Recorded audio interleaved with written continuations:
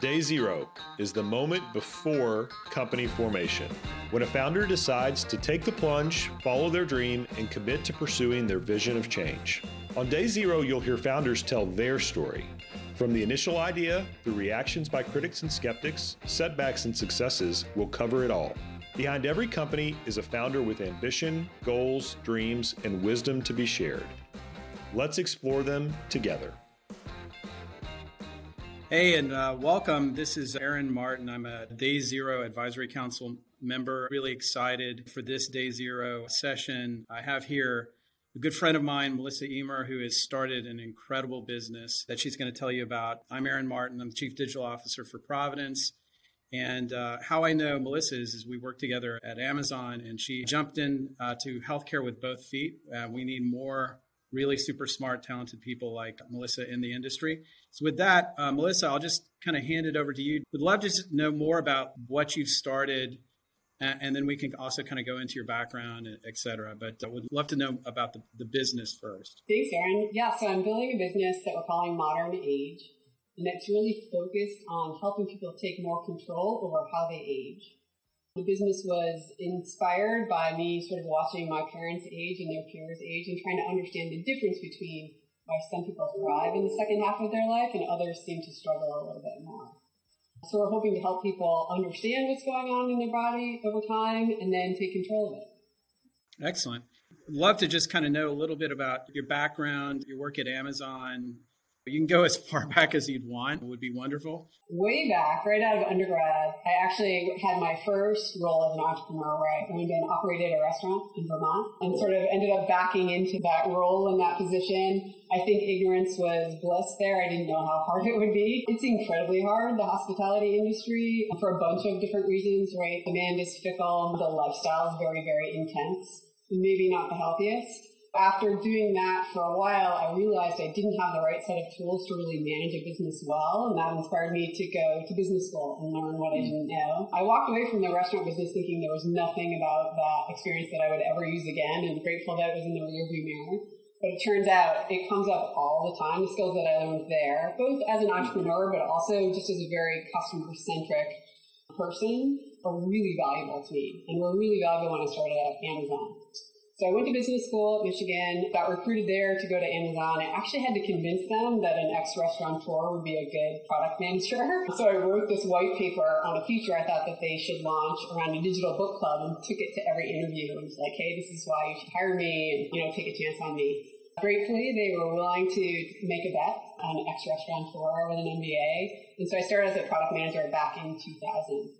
And that was really my first introduction to product management and building with software engineers and thinking about how to build products that help customers. And one of the big first projects I worked on was Look Inside the Book, which I think is probably a predecessor to Kindle, now in hindsight. And so I spent 20 years at Amazon over the course of time really rotating back and forth between building roles where I was building software products largely, but also hardware products in the latter end of my career there, and then managing P&Ls in the retail business. That's awesome. And then what kind of inspired you to kind of get into this brand new business, Modern Age? I tried when I was at business school to get into healthcare. I really was focused on long-term care at that point, and I felt like there was a better way of caring for people as they age. I could not get anyone to hire me. I found like one long-term care facility in the South that was like, you could come and do filing, but wasn't really sure that's what I wanted to do. And so I gave up a little bit on that dream of getting into healthcare and particularly sort of aging care. When I found Amazon, it felt like a great place to just go and learn. And so over the course of 20 years, I feel really fortunate that I had the chance to learn real customer centricity and how you start with those needs and work backwards, but also how you invent on the fly. Like, it was very energizing. And because you were there, it's a very energizing place to go and build and experiment. After 20 years, I was like, if I'm going to make an impact in healthcare, now's the time. I have the skills, hopefully. I have the perspective and the pattern matching. And if I have 10 more years left of work in me, I'd like to really make a difference with those 10 years. So that's what gave me, I guess, the courage in a way to try building this new business.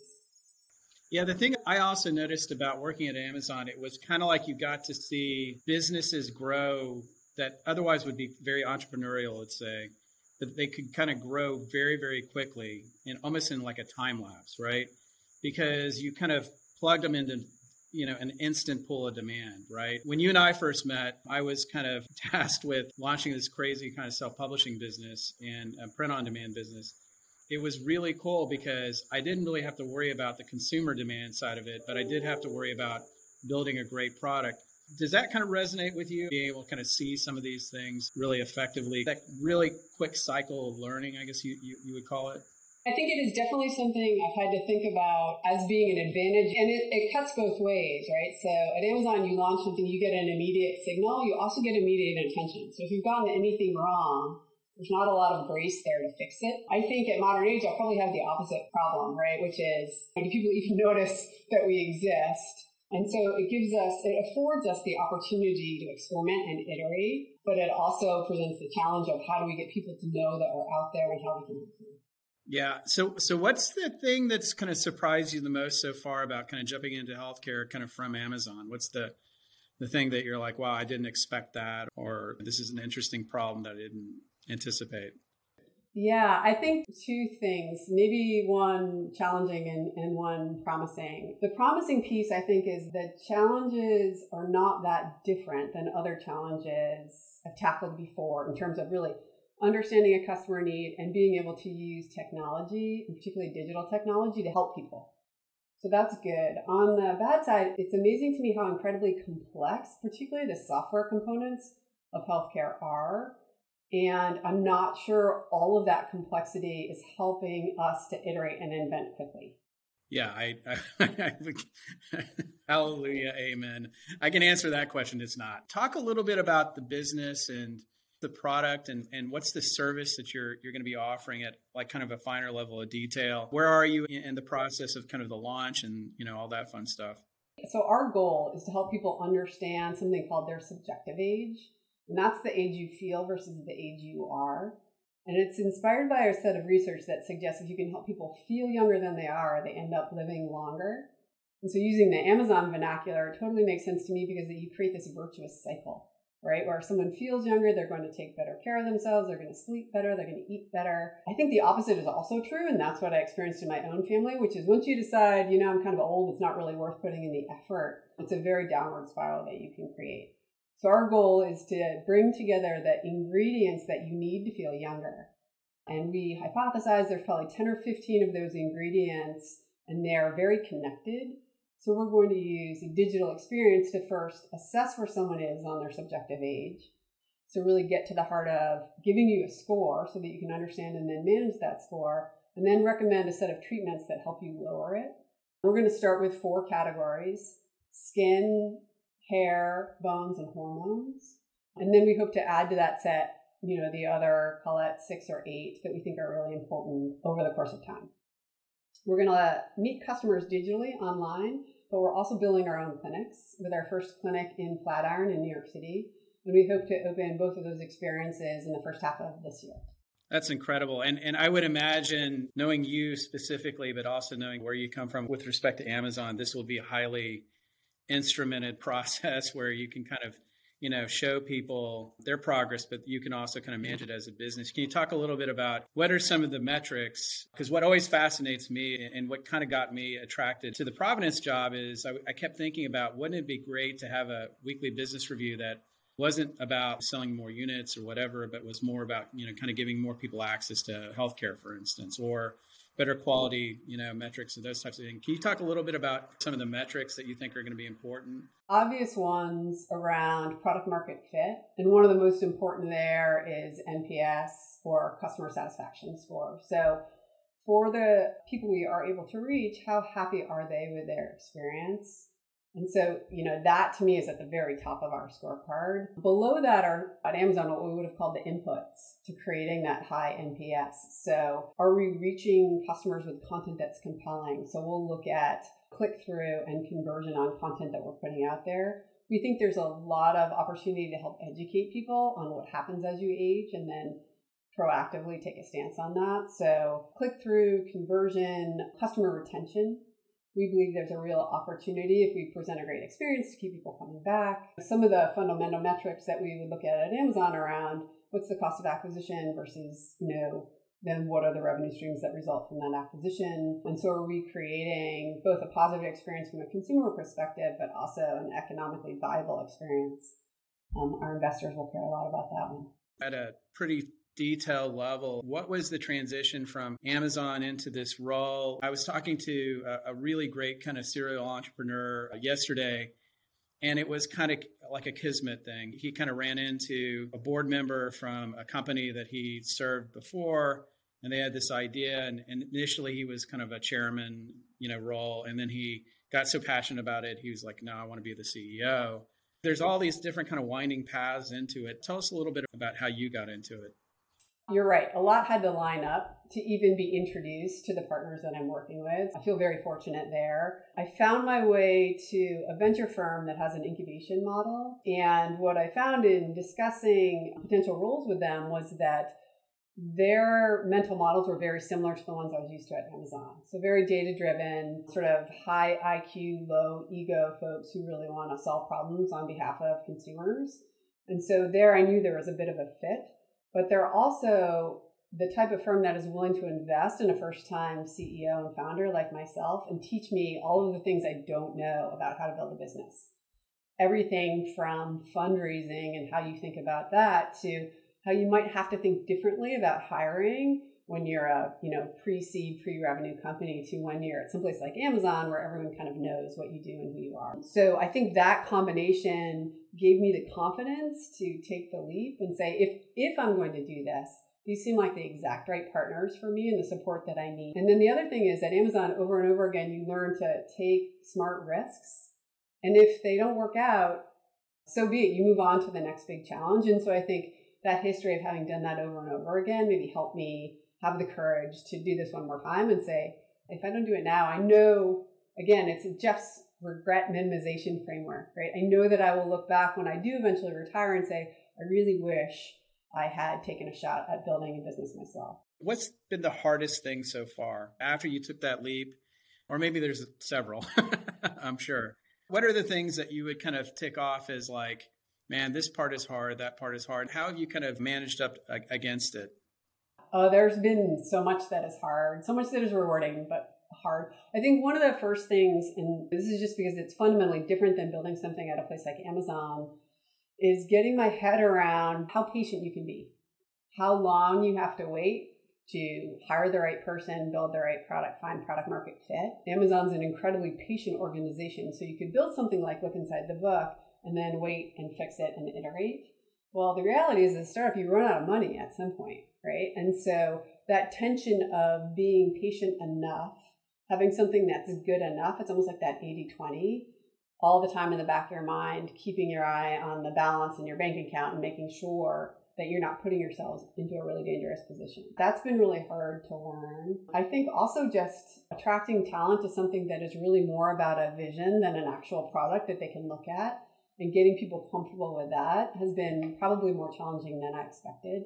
Those are the biggest ones that come to mind. And then there's just the ongoing uncertainty that you experience before you've launched a product, of every day waking up and saying, hey, are we building the right thing? Will people like it? If we build it, will they come? Which is just hard over the course of, the year plus that it takes you to get something out there. What's the biggest piece of advice you could give somebody who's thinking about launching a business? One is, I think you have to be really passionate about the idea, because you're going to have a lot of people over the course of time tell you it won't work, it's too hard, you're not qualified.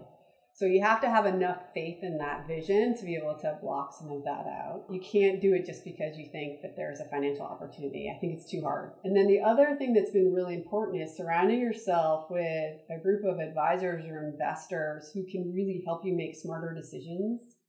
I've been super fortunate. Juxtapose, I mentioned, is the seed incubator. Andy Lamont at Oak, who's super deep on the healthcare side. And then I have Google Ventures, a guy named John Lyman. And so when you look at that group, and I have a couple of board members as well who are operators, they are fantastic about telling me when they disagree, sharing different perspectives.